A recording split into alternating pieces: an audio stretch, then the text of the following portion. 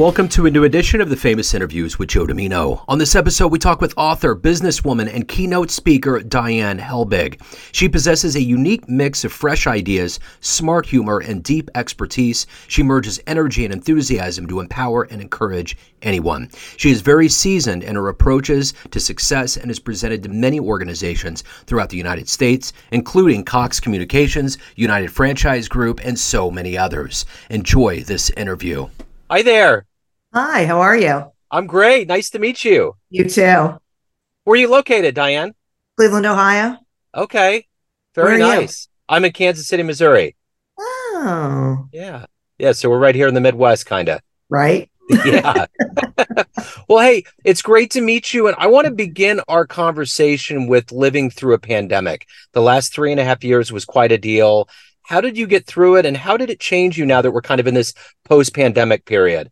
Wow. Boy, there's a question. So Off and running. I know, no kidding. Tremendously challenging for me. My business pretty much stopped March of 2020. And so I had to recreate, reinvent, learn how to do things virtually, which worked, except that people were still uneasy about whether they were going to do virtual or live programs like after 2020. So pretty weird. I made the decision that I was going to start creating more online programs so that I wouldn't be so stuck if in-person programs weren't happening. Yeah. Having said that, 2023 has been great for training, in-person programming. It's like the floodgates opened and people were saying, we have got to get back to this because it's so much better to train in person than it is virtually. You can do it. It just doesn't have the same impact. So it's been a ride. Yeah, it's been quite a deal. So let's get to the heart and soul of what you do on a daily basis for a living. If I put you in front of a bunch of third graders, it's career day, and one of the kids looks up and says, "Hey, what do you do for a living?" How do you answer that anxious child? I say, I teach business owners and professionals to do better things in their business than they're currently doing. So when you were in that seat at Career Day as a third grader, what was your dream? What did you want to be when you grew up? I wanted to be, at one point, I wanted to be a heart surgeon, which was sort of weird because I had learned about pacemakers. I thought they were interesting. And then I wanted to be a Supreme Court justice. Wow. So did you pursue any of those at all? I sort of pursued the legal thing. When I went to college, I ended up getting a degree in social science with a pre-law and employment. What was it? Pre-law. It was pretty much just a pre-law sort of area of interest, but I did not go any further than that. Well, let's get back to the beginnings, where you were born and raised and what seeds were put into you to become who you are, to help people, to help businesses. Yeah, that's such a great question. So I was born in Columbus, Ohio, but we moved every year to year and a half until I was in 6th grade. So all over the country. Throughout my life, I realized this recently, that what got me here is that throughout my life, I was the person people would come to with their problems, and I would solve them or help them, like walking home from school. It even got to a point when I was in junior high where my mother said, they should give you an office outside the principal's office and you can just meet with kids at lunchtime. It was nuts. Because different kids would walk home with me, so we could talk about stuff. I was called mom in college. I've just always been that person who listened. I've always been a problem solver. So all of those things really led me to working in leadership in business, and then being in sales, and then jumping off on my own and taking all of those things, and even getting a social science degree, frankly, I couldn't figure out what it was going to do for me, but here I am. Yeah. Yeah. Right? So who's been kind of an inspiration, a hero for you in your life? Yeah, that would be my father, Yeah. actually. My dad, first of all, was a great salesperson, in the true sense of, in my definition of salesperson.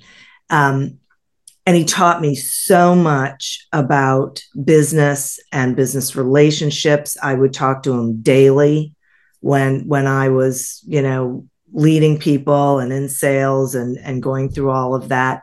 And he had said to me when I was growing up, you can do anything you want to do. You just have to be willing to do the work. Right. And he also said, I don't care if you are a ditch digger, just dig the best ditches you can. So it was those nuggets of, I really believed I could do anything I wanted. He didn't say, except you're a girl, because, when I was coming up, there weren't a lot of women leaders and there weren't a lot of women business owners, but it was never, it was just go do it. Just be you. Right. Yeah. That's huge. My son's on the spectrum and he got a job about a year ago. And I remember telling him the first day I dropped him off, I said, no matter what happens, don't ever let anybody tell you what you can and can't do. You can do anything you want. And it's true. It's true with anybody. And it seems simple to say, but it really is. If you put your mind to it, you work hard enough, you can do whatever you want to do. And it's so empowering, right? Yeah. Because it's so great that you're telling your son that, because then that's what they believe. Yeah. That's what they know, right? That's what we believe. And so that's what we go do. There's never any doubt. Yeah, it's the antithesis of those things that you hear where teachers say, "Oh, you can't do that. You're not smart enough. You're not skilled enough," because that will stick with you, and so do the good things. So decide what you're going to say, and if you can't say something nice, don't say anything at all. Right? I know. Unless you're someone like me, like I had a math teacher who said, no one's ever gotten 100% on a math test in my class. I was like, okay, there's a challenge. That's it. Right? Now I'm in. That's it. So yeah, depends on who you're talking to, but you're absolutely right. It's, yeah. People can do anything they want. They can. They absolutely can. So if you can meet anybody alive on the planet right now and spend some time with them, who would it be? Anybody alive. Or, if you want to open the door to the spirits, however you want to do it. Yeah. All right. So, ooh, boy, I'd like to open the door to the spirits. I have two, actually. I'd like to meet Katharine Hepburn. Yeah. And Golda Meir. So those are my two. I love it. So let's say you have the opportunity to witness any event in human history with your own eyes. Where are you going to go? What would you love to have seen happen? Oh my gosh. I would have liked to have seen Martin Luther King speech, I Have a Dream. I would have loved to have been there in person. I'll join you on that journey. Yeah, that would be crazy. Yeah, for sure. So obviously for Dr. King and for a lot of others like that you mentioned, there's a lot of motivation. High level of motivation. What is that for you? What gets you out of bed every day? What gets you to want to accomplish what you want to get done and to help people? Oh my gosh. Once again, two things. The first one is that that I believe I'm a role model and an example for my children. So I want them to always be able to look at me and see someone who's doing what she loves and is good at.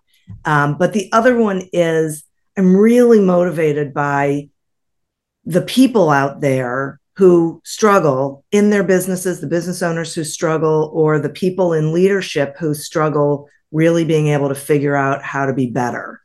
And if I can help even one, it's been a great day.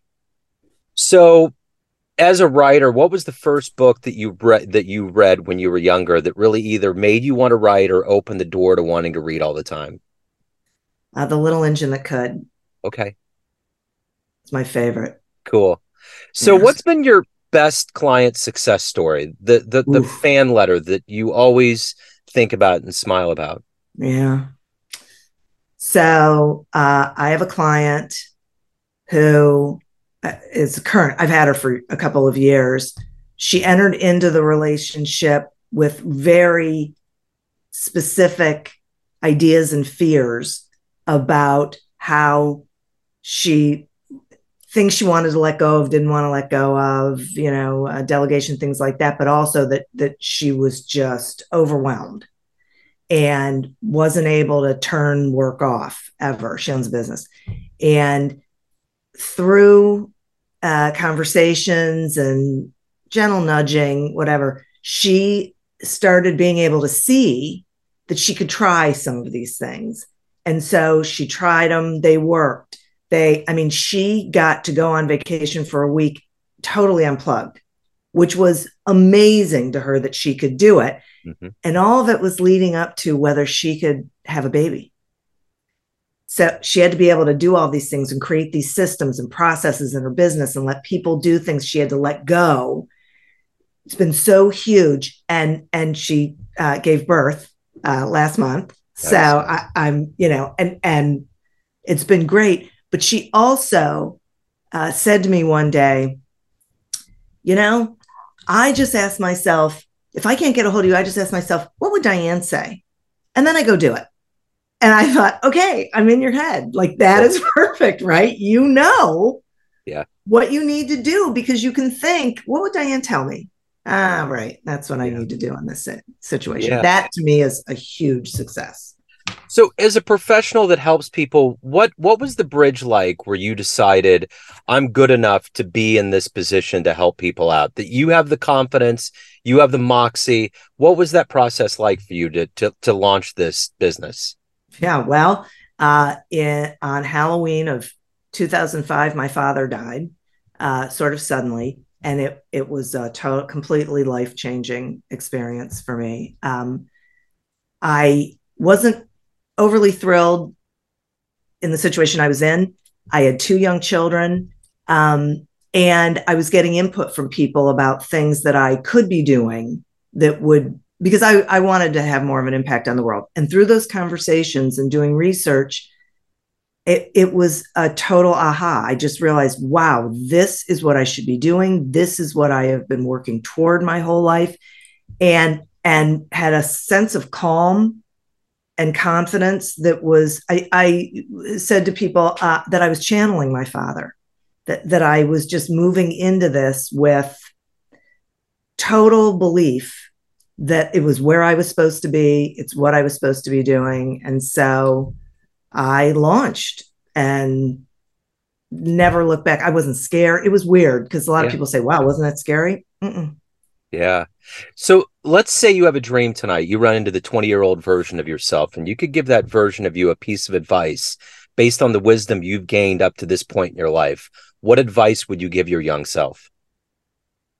I would tell my young self to be patient, that things don't happen overnight, and that everything that you are doing in the moment is feeding where you're going, that nothing is a waste, nothing is a failure, because every single thing is leading you toward your future.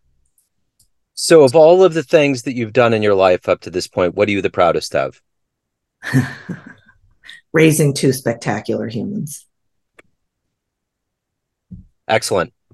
No, that's it. So everyone out there has a perception of you. There's all these pockets of people that exist in your world, family, friends, clients, colleagues, but you run the show. What is your perception of you? Who do you think you are? Gosh, I think I'm reasonable, passionate, pragmatic possibilities thinker. I'm a huge optimist with a a tinge of reality. So I'm not pie in the sky. I'm not, like, what I say is my superpower is I'm a pragmatic possibilities thinker. So nice. we can come up with anything, and then we got to say, okay, in reality, now let's do this. Yeah. So do you see us coming out of this pandemic entering a level of enlightenment? We went through a lot between Floyd and all these other things. Do you think we've evolved to a point where maybe this is going to be a good time for humanity, or what are your thoughts on that? I wish I thought that. I am concerned about how divided we are and how so many people are refusing to be curious and really seek facts. They're in their camps. And it makes me nervous, frankly, for humanity. I always hold out hope because, I'm an optimist, but I thought, wow, we're turning a corner. We're seeing, like people like me are owning white privilege and that it really exists. And, but there's an awful lot of people who fight against anything that isn't like them still. And it's unfortunate. It concerns me. Yeah, I think there's a few people that could be completely cut out of the scenario, the earthly scenario, and we would be in a much better place. Right? Yeah. I totally agree with you. I agree. Yeah. I mean, it's there. The thing that I find reassuring about doing interviews and podcasting is that we all are so much more alike. And if we could therapeutically look into the window of these conversations and musings and how we all roll and how we all really want the same things, I think would provide some level of equanimity between us. You know what? I think you're absolutely right. I also think that the generation that is my children, Gen X, Millennial, Gen Y, they see the world very differently from my generation in a much better way, right? Yeah. Much different from my generation. And so I hold out a whole lot of hope that as they keep heading into adulthood, they are saying to themselves, what? Like, this is ridiculous. We don't have time for this. They're so much more socially conscious. And so I do have a lot of faith in those groups of young people. I definitely think the Darwinian principles worked with younger generations. I mean, a lot of them are not just falling into the corporate thing.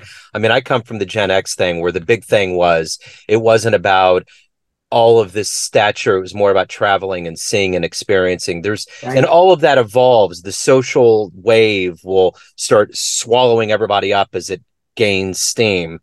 So, right. I totally agree with you. And that is really it's a pendulum swing, right? Yeah. Mm-hmm. So, yeah. Count on you guys. Yeah, but the weird thing is that history is like a carousel. One way or another, it starts coming back in. Like, who would have ever thought that we would be, I don't know, where we're at right now with race relations and the way that we treat people, and the repeal of all kinds of things that are going to women's health. And I mean, who would have ever thought that those idiot ideas? Yeah. I know. It is crazy. Yeah. It's bizarre. I just would have never thought. I just thought that the social wave of evolution would have just continued to gain steam, not slow. So yeah, well, you know what? I think all of the backward movement is fear-based. Yeah, and karma is ultimately the force that will equalize everything. And as much as we question and doubt, I think at the end of the day, karma always finds a way. Like that, the environmentalist, the 16-year-old Greta, when she called out that dude and found out that he had all of these things. So he thought he was being cute, got on there with his little pizza boxes and cigar, and they found him. And, that's karma. That's for saying, all right, play, see what happens. Yeah, right. So there you go. Right. I know. No. We just need leaders, right? Mm-hmm. Yeah, we do. Definitely. So, Diane, if anyone wants to dive into your world, contact you, hire you, where do they go? What do they do? They should just go to helbigenterprises.com because everything is there. Okay. They'll find anything. I love it. Diane, this has been great. Thank you for opening up. Thanks for your story. Thank you. You too. Thanks for tuning into another famous interview with Joe Dimino, where we cover the world of art, literature, business, spirituality, music, and more from around the globe. Our esteemed theme music was composed and produced by the great E.E. Pointer of Kansas City's River Cow Orchestra. If you want to hear more interviews, visit the Famous Interviews with Joe Dimino channel on YouTube. You can also find us on Spotify and Apple Podcasts. Thanks again for listening, and until next time.